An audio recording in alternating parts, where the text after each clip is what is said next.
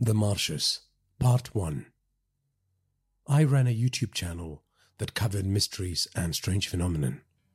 So when I heard archaeologists had discovered well-preserved bodies from thousands of years ago, found immersed in the marshlands behind the abandoned university complex, I made a video on the topic.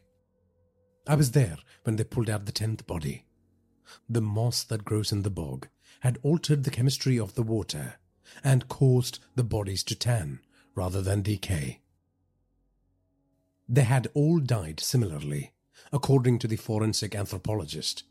They had been hung by the neck and placed face first into the marshes. I had nightmares about what might have caused the death of these ancient people. Then they discovered a new body. The scientists and the police revealed it was a recent murder.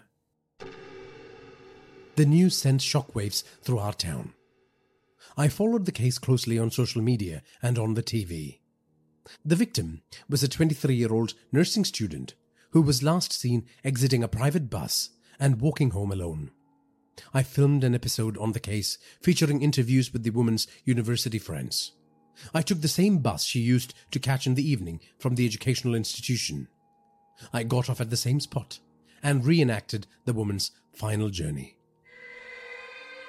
What had happened to her as she walked home? Who did she encounter on this desolate road? I ended the trip in front of her house, which looked deserted.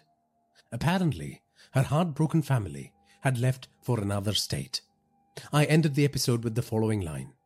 How did a brilliant young woman end up becoming the victim of a horrendous ancient ritual that plunged her into the murky waters of the marshes? I received so many likes and comments on this video. One viewer's comment caught my attention. He stated he had some information on the dark ritual practices that led to the death of the woman. Intrigued by the comment, I messaged the user who asked me to meet him at a certain spot. I couldn't wait to find out what this gentleman had to share.